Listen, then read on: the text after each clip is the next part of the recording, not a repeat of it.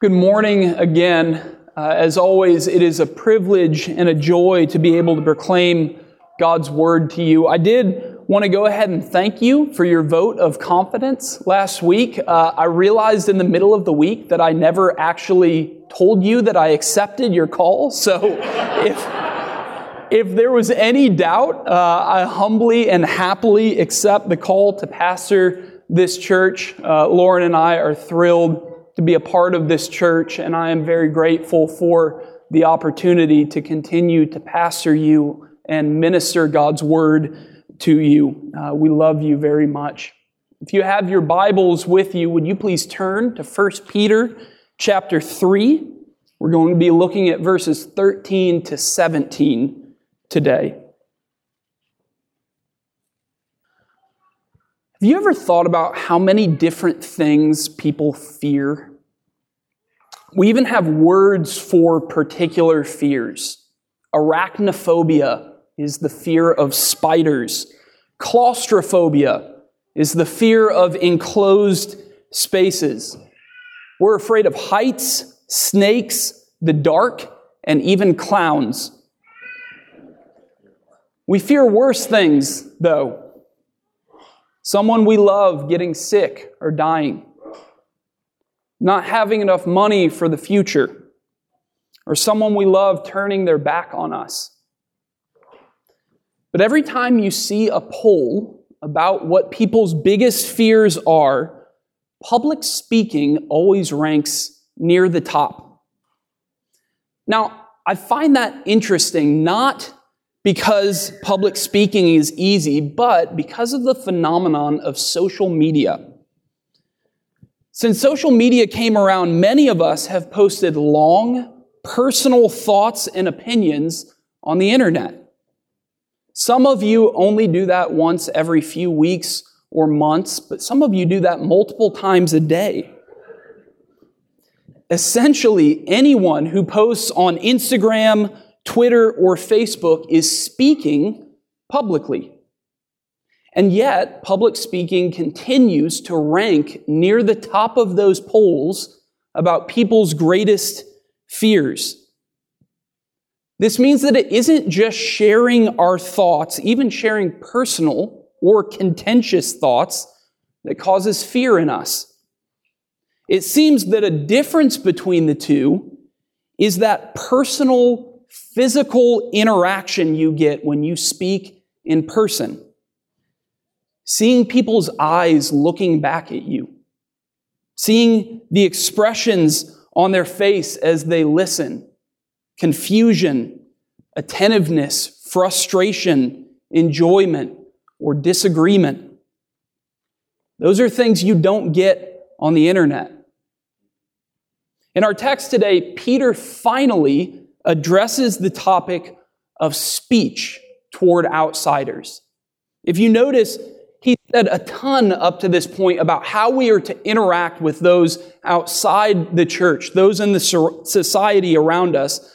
But everything so far has been about what we do, our actions, our conduct. He even went so far at the beginning of chapter 3 as to say that Christian wives might win their husbands to Christ without a word. But today, he tells us that we are to say something. Our witness is not just about our actions, but also about our words. And he acknowledges from the outset that this is going to cause fear in many of us. So before we hear how the Lord addresses our fears and what He commands of us, let's go and ask that He would help us as we hear His word. Would you pray with me? Heavenly Father, as we read your holy word, I ask that you would give us your spirit of wisdom and revelation, that we might know your Son, Jesus Christ, better. Open our minds, our hearts, and our wills so that we may hear your word and believe it. Overcome our fearful hearts and show us your path of life. Speak, Holy Spirit. Your people are listening. Amen. This is 1 Peter chapter 3, beginning in verse 13. Now, who is there to harm you if you are zealous for what is good? But even if you should suffer for righteousness' sake, you will be blessed. Have no fear of them, nor be troubled, but in your hearts honor Christ the Lord as holy, always being prepared to make a defense to anyone who asks you for a reason for the hope that is in you. Yet do it with gentleness and respect, having a good conscience, so that when you are slandered, those who revile your good behavior in Christ may be put to shame. For it is better to suffer for doing good, if that should be God's will, than for doing evil. This is the word of the Lord. Now, there isn't an outline in your bulletin this morning, but if you are an outline person, a simple outline of where we are going this morning is suffering, speaking, and suffering. Verse 13 through the first half of verse 14 talk about suffering. And when we're there, I especially want us to have a clear picture of the broad range of suffering that Peter is talking about. We're going to spend most of our time focusing on that one sentence that runs from the second half of verse 14 all the way through verse 16. It starts with "have no fear of them," and then ends with "put to shame." This is where Peter focuses on our speech to the unbelieving world around us. And then verse 17 ends by talking about suffering again.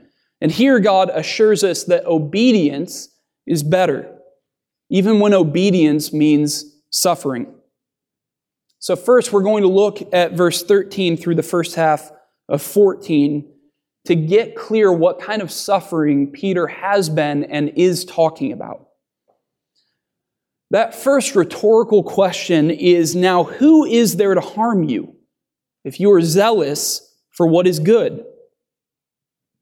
And our temptation is to say, no one. No one's trying to harm me or persecute me or cause me to suffer. And you may have this idea of suffering only looking like Stephen being stoned, or Paul being thrown in prison, or Christians being killed in gladiator games in the Roman Colosseum. And that's what you think Peter is talking about. Now, I want to be clear, these things do happen.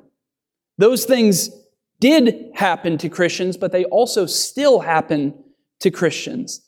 There are governments and societies and individuals right now in the world that are physically violent toward Christians.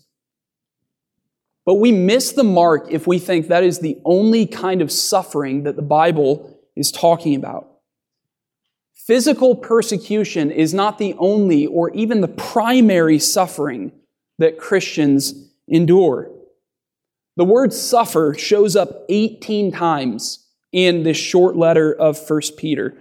Some of those are about the sufferings of Christ, but most of them are about us suffering as Christians. But have you paid attention to how Peter has described that suffering in this letter? He's described it as rejection, people calling us evildoers, people saying ignorant and foolish words about us. He's described that suffering as being reviled, slandered, maligned, and insulted. All of those are speech.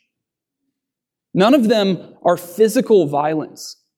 When Peter talks about suffering, he is primarily talking about the suffering that comes from the things people say to you or say about you. This is the suffering that comes when you are reminded that you are a stranger and an alien in this world. It's the suffering of an exile. Now, with that in mind, here again the question that Peter asks. Who is there to harm you if you are zealous for what is good? Lots of people. There are plenty of people ready to mock you and give you an awkward look and whisper about you and laugh at you if you zealously or enthusiastically live for God.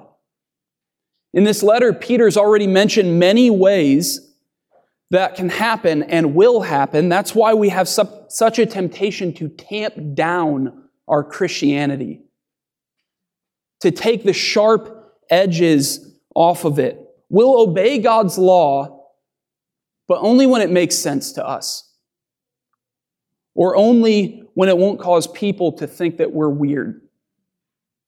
We want to avoid the difficulty that comes from living a devout and dedicated Christian life. We want to avoid suffering. But Peter tells us that when we do that, we are making a bad choice. As he has said again and again, he says here, "But even if you should suffer for righteousness' sake, you will be blessed." The word blessed is makarios, which means happy. Christian, suffering will not steal away your happiness or your joy. This is a promise from God. Cling tightly to it. That brings us to the command that God gives in this passage. The command is nested in a lot of words about the right attitude we are to have, but it's in the middle of this sentence that we're told what to do. Would you read it with me, starting in the second half of verse 14? He says, "Have no fear of them, nor be troubled, but in your hearts honor Christ the Lord as holy, always being prepared to make a defense to anyone who asks you for a reason for the hope that is in you. Yet do it with gentleness and respect, having a good conscience, so that when you are slandered, those who revile your good behavior in Christ may be put to shame. Always be prepared to make a defense to anyone who asks you for a reason for the hope that is in you." This is the heart of this passage, and as I said a minute ago, this is the first place that Peter has commanded us to speak to the outside world. It's telling that Peter's waited so long to command us to speak. Many of us are tempted to let our words be our first response, especially if we are being slandered or mocked. Remember this command that we are not to revile those who revile us. Peter said several times that we are primarily to silence those people with our good works and godly living. When they accuse you of doing evil, prove them wrong by showing them the beauty and the goodness of God's law. The Christian's first and primary response to slander is to live a holy and peaceful life. That's what Peter has told us so far. But that isn't our only response. Ultimately, God tells us that we must speak.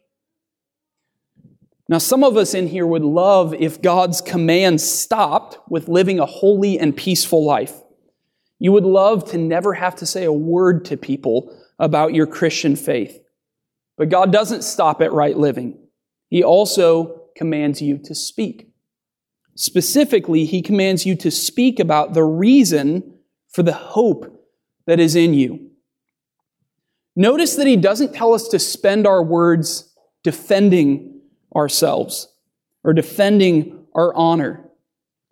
Also notice that He doesn't just tell us that we are to tell people about our hope. We are to tell them the reason for the hope that we have. This means that we are to tell people the content of the Christian faith. This is where we really need to dig in, because what is the content of the Christian faith? Often when we think of evangelism, we think about questions like, if you were to die tonight, do you know whether you would go to heaven? Or listing off the 10 Commandments, asking people if they have broken any of them, and then telling them that the wages of sin are death. Now, I don't think there's anything necessarily wrong with those approaches, but the problem with those approaches is what they assume the other person already believes. They assume a vast agreement on the way the world works. They assume the person believes all kinds of things about God and humanity and morality. The problem is that many of the people that you rubbed shoulders with don't share those beliefs or even those categories. One of the problems with our approach to evangelism is that we don't realize how radical and earth-shattering the content of the Christian faith is. Your next-door neighbor doesn't just believe in works righteousness and need to hear the message of salvation by grace alone. He or she believes that the world is a random collision of molecules, and so the world and humanity have no ultimate purpose. They don't just not know the way to heaven. They think the world is all there is. They don't just not believe in the orthodox doctrine of the Trinity. They think if there is a God, He is probably unknowable and unconcerned with their life. They probably know the word sin, but they assume sin is just some random taboo, not a violation of God's eternal character. Most people are not walking around with a fairly developed understanding of the Christian faith, and they just need a little clarity on how we are to be saved. They're walking around with a completely different worldview, a different idea of God, the world, what a human is, of what the good life is, of sin and salvation and judgment, if they even have those categories. Now, this ought to cause a couple of different things in us. First, it should cause you to ask a lot of questions when you are talking with people about their lives and what they believe. One reason is you shouldn't assume that you know what they believe about anything. And finding out what they believe is essential to explaining the hope of the Christian faith to them. But another reason you should ask questions is because they likely haven't thought a ton about their core beliefs. What we're doing in here right now, examining what we believe and why we believe it and how it affects our lives in the world around us, is not a common weekly practice for people. So asking them questions about their core beliefs is likely going to get them thinking about things they don't normally think about. But there's another thing this realization should cause us to do. It should cause us to learn the Christian faith thoroughly. Throughout Holy Week this week, we will reflect on the shocking and radical truth that the Son of God, who became human, died and rose again to save us from our sins. That is the core and the heart of the Christian message, but there is so much that is undergirding and flowing from that story. We believe in a God who isn't needy or lonely, but is infinitely powerful and also infinitely happy. He isn't lonely. Instead, He has existed from eternity in joyful fellowship with Father, Son, and Holy Spirit. We don't believe that this happy and loving, no, we do believe that this happy and loving God created humanity in His image so that we could have joyful fellowship with Him. He created the world good to reflect His glory and creativity and beauty, but He also created it raw and told mankind to fill it and to cultivate it. We believe that sin isn't just breaking some arbitrary rule. It's rejecting the joy and fellowship that God intended for us. It's rejecting God Himself and how He created us to live. And we believe that the entrance of sin into the world doesn't just affect our relationship with God, but our bodies, our brains, the physical world around us, and the way we relate to each other. We could go on and on. All of these things are a different message than the various messages the world around us teaches and believes and lives in. And all of the Christian message contributes to our hope and joy and comfort. So it is an implication that we all need to be diligent and hardworking to know the breadth of the Christian message. Theology isn't just for professionals or nerds who like to read a lot or people who are super spiritual. Theology is the privilege of all God's people, but it is also the responsibility of all God's people. God commands all of us to always be prepared to make a defense to anyone who asks you for a reason for the hope that is in you. He doesn't just command that of pastors and elders and deacons. He commands it of men, women, children, those who have tons of free time and those who have none, those who work white-collar jobs and blue-collar jobs, college students, and stay-at-home moms. We are all commanded to be ready. So are you ready? When a friend laments that the world is going to hell in a handbasket, are you ready to tell them that it is actually going to be remade in glory and splendor? When your neighbor sees you suffering and asks how you can bear it, are you ready to tell them that not a hair can fall from your head without the will of your heavenly Father? When a classmate says she likes Jesus but believes he was just a good person who taught us all how to love, are you ready to explain to her that he was actually fully God and fully man and has saved us from our sins? And those are just the kinds of conversations you might have with people outside the faith. Not to mention the questions about the Trinity that your 9-year-old has. Or the things your Christian coworkers say about being healed if you just have enough faith. Or the encouragement you are told to give one another from God's Word. All of these things demand that we be good, trained, healthy theologians. Theology is not just so that you can pass an exam or impress your Bible study. Theology is for life. It teaches you how to live and worship and trust in God, and it helps you help others do the same. Are you ready to do that? This may feel like a shameless plug, but I wholeheartedly, truly encourage all of you to come to the Intro to Christian Theology classes when they start back again in the fall. They are for everyone, not just theology nerds. They are meant to help us to be ready to give a reason for the hope that is in us. We need that for ourselves when the doctor tells us that the disease is back. We need that for one another when one of us is tempted to think that sin is the good life. We need that for our kids when they hear a different message in the world around them. And we need that for our neighbor when they are living with false hope or no hope.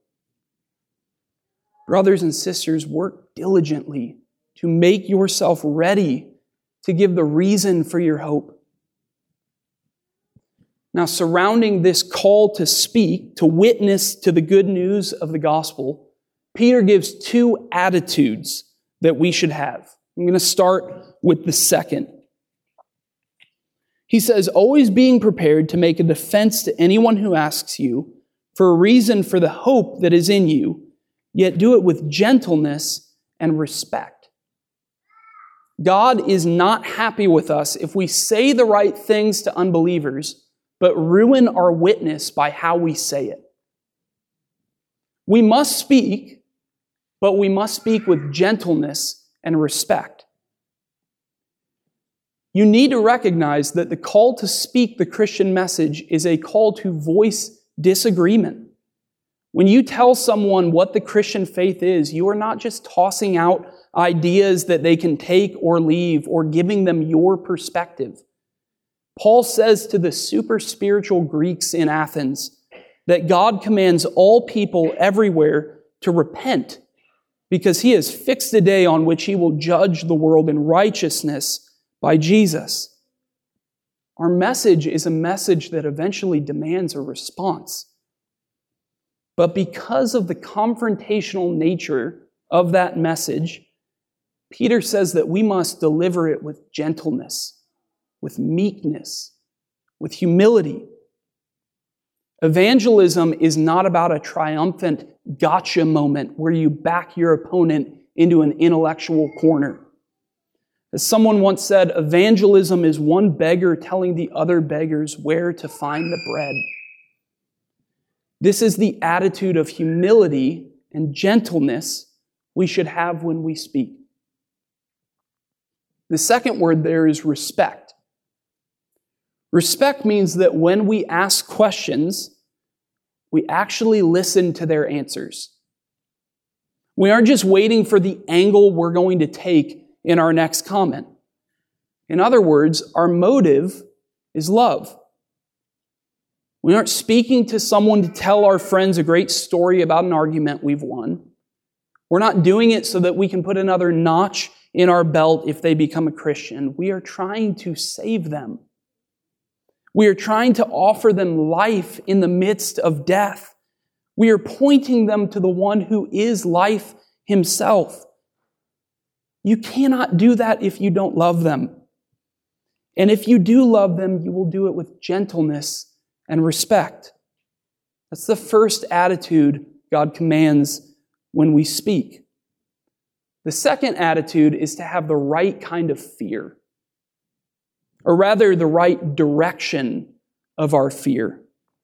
Peter says, beginning in the second half of verse 14, "Have no fear of them, nor be troubled, but in your hearts honor Christ the Lord as holy."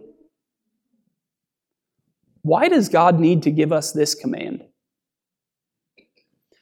Because He knows that we have a temptation to let fear of other people drive our actions. As we talked about at the beginning, public speaking is one of the greatest fears of most of the people in America.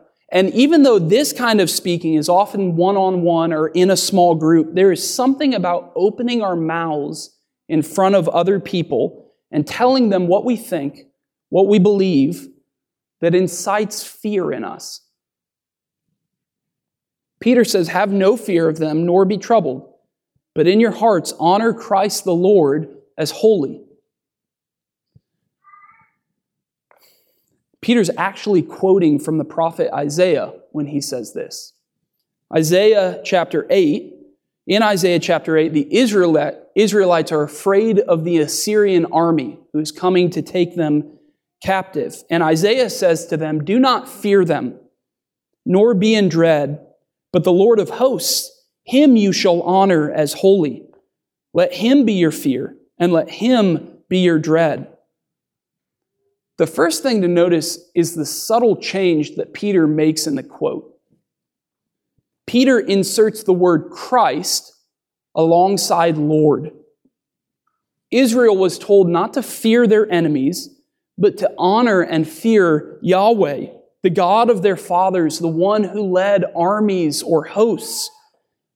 Peter identifies Jesus as that God. Jesus is Yahweh. Jesus is the God of our fathers. He is the God who leads armies in victory. And it's that conviction, it's that belief, not just in our minds, but in our hearts, that overcomes our fear of other people. It's not that your fear goes away. It's that it is overwhelmed by a greater fear, a joyful and loving fear of Jesus. Every risk, every awkward moment, every cutting response or blank stare is worth it because of Jesus. It's worth it because, as Peter says in verse 14, even if you suffer, you will be blessed by Jesus. But it's also worth it because Jesus is worth it for them. The people you are talking to aren't just living with a little lower quality of life. They aren't just missing out on a little bit of comfort or joy that you have. People who do not trust in Jesus are plunging themselves into destruction. They are caught in the snares of sin. They are walking around with the wrath and condemnation of God hanging over them. And if they do not repent of their sins and call out to Jesus for mercy, if you do not repent of your sins and call out to Jesus for mercy, you will spend eternity apart from God in hell. This is what we believe. What could be more fearful than that? Do you love those people? Do you believe that the Word of God is true? If so, you must speak to them. Brothers and sisters, we must overcome our fears and our complacency to speak the Word of God. We must do it with love and with gentleness and respect. We must do it filled with good and true knowledge of God's Word. But for the love of those who are perishing, we must speak. Peter ends with an amazing statement in verse 17. He says, "For it is better to suffer for doing good, if that should be God's will, than for doing evil."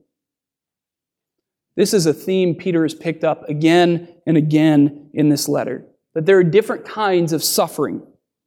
There's a kind of suffering that happens to you when you do evil. Sometimes our suffering is a result of our sin. But Peter says that even sometimes we suffer for doing good. And each of the other times he's said this, he's contrasted a right response with a sinful response. He does the same here. Doing good in this verse is obeying God's command to speak to the unbelieving world. And doing evil is refusing to speak. It's being silent when God has commanded you to open your mouth. But look at the promise. Look at the promise that He gives in the face of our fears. It is better. It is better.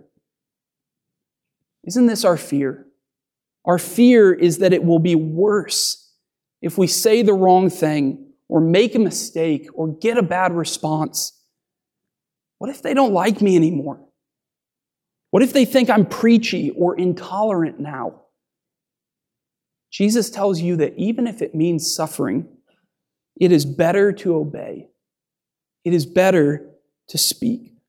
Verse 14 tells you that you will be blessed by Jesus. Brothers and sisters, if you are anything like me, when you hear these words, you look back on a string of missed opportunities. Times that you could have spoken, but you were too scared or felt too awkward or made excuses. We should be sad and regretful of those missed opportunities. But praise God that repentance is always offered. Pray for more opportunities. Pray for boldness and conviction.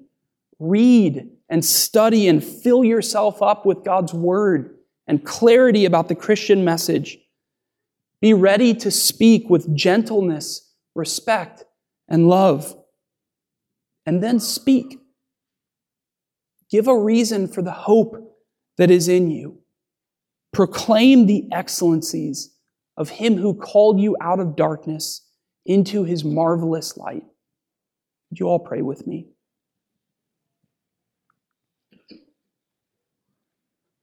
Father, we say at the end of every service, with the Lord's help, we will do this. And we confess that we desperately need your help. We care so much about whether people like us, people in this room and people outside of this room. Lord, we pray that we would long for your smile and for pleasing you more than pleasing others.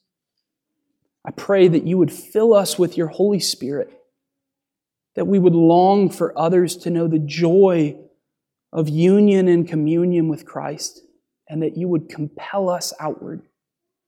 It's in Jesus' name that we pray. Amen.